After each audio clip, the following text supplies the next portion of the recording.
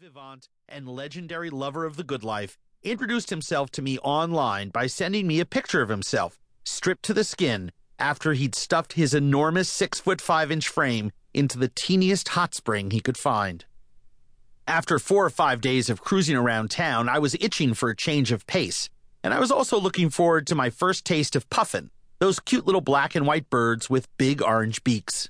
Before you get yourself all worked up about me eating this cute and cuddly creature, consider the fact that only 300,000 people call Iceland home. The puffin population, on the other hand, runs between 8 and 10 million.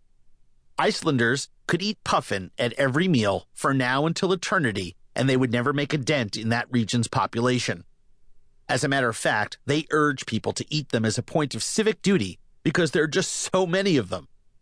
The country even hosts giant puffin-centric food festivals where everyone eats smoked puffins and grilled puffins and drinks to the wee hours of the morning. It's a strange food concept that few people outside Iceland really understand. But to eat the best puffins and to hunt them where they live, you need to head south of Reykjavik. There you'll find the Vestmannaeyjar Islands, a cluster of smaller islands that make up one of the region's most famous fishing communities. This area's other claim to fame is the 1973 volcanic eruption on Heimaey, the largest island in the chain. It's Iceland's version of Pompeii, but only a few decades old. Lava flows crushed half of the town, and when you see the end results of something that destructive and realize that it happened within your own lifetime, it gives you great pause. You see homes buried and cars half frozen in black, porous rock.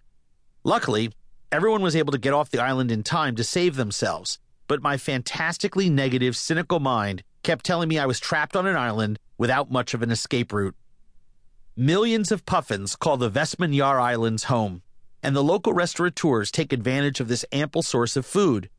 The rest of the citizenry are devoted puffin eaters or hunters, or both. Once our 6-seat puddle jumper landed on Heimaey, we tried to negotiate our way over to the far side of Vestmannaeyjar, tooling through the small town, lunching at a teeny fish house on steamed cod and brown bread. With its simple harbor, occasional spouting orca, seals, and numerous birds, it was perfect for shooting a little B-roll.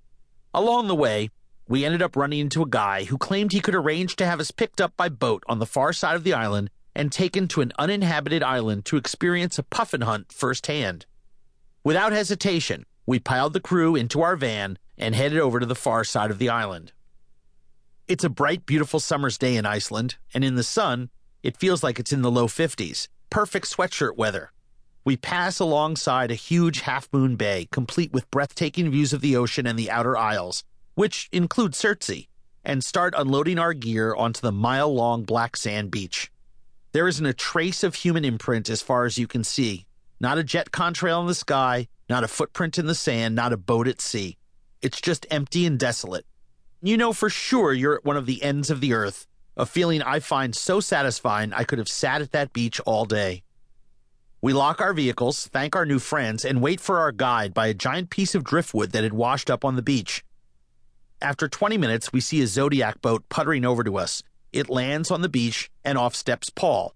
He's a modern-day Viking, 6 feet tall, blonde hair, 175 pounds, and shakes your hand with a grip that could crush pecans.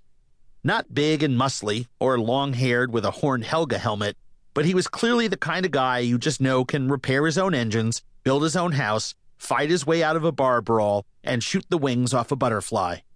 He's the kind of guy who would travel alone, in a Zodiac, a 14-foot flat-bottom rubber boat, across 5 miles of open ocean from an uninhabited island to pick me up.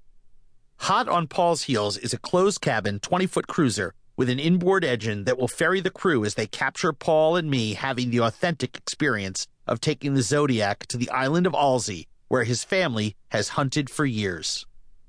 I was glad I put on my knee-high rubber boots that morning as I piled into his boat from the surf side. The crew has already headed out into the channel on the cruiser, headed towards a giant boulder looming in the distance. I've been in a Zodiac plenty of times, so I plopped down on the edge of the craft on the gunnel, just as I did as a little kid, puttering around the inner harbors of the South Fork of Long Island. It's the perfect vehicle for flat, calm water. Easy in, easy out. But today, Paul instructs me to sit down on the floor of the boat itself, explaining that's how it's done in Iceland.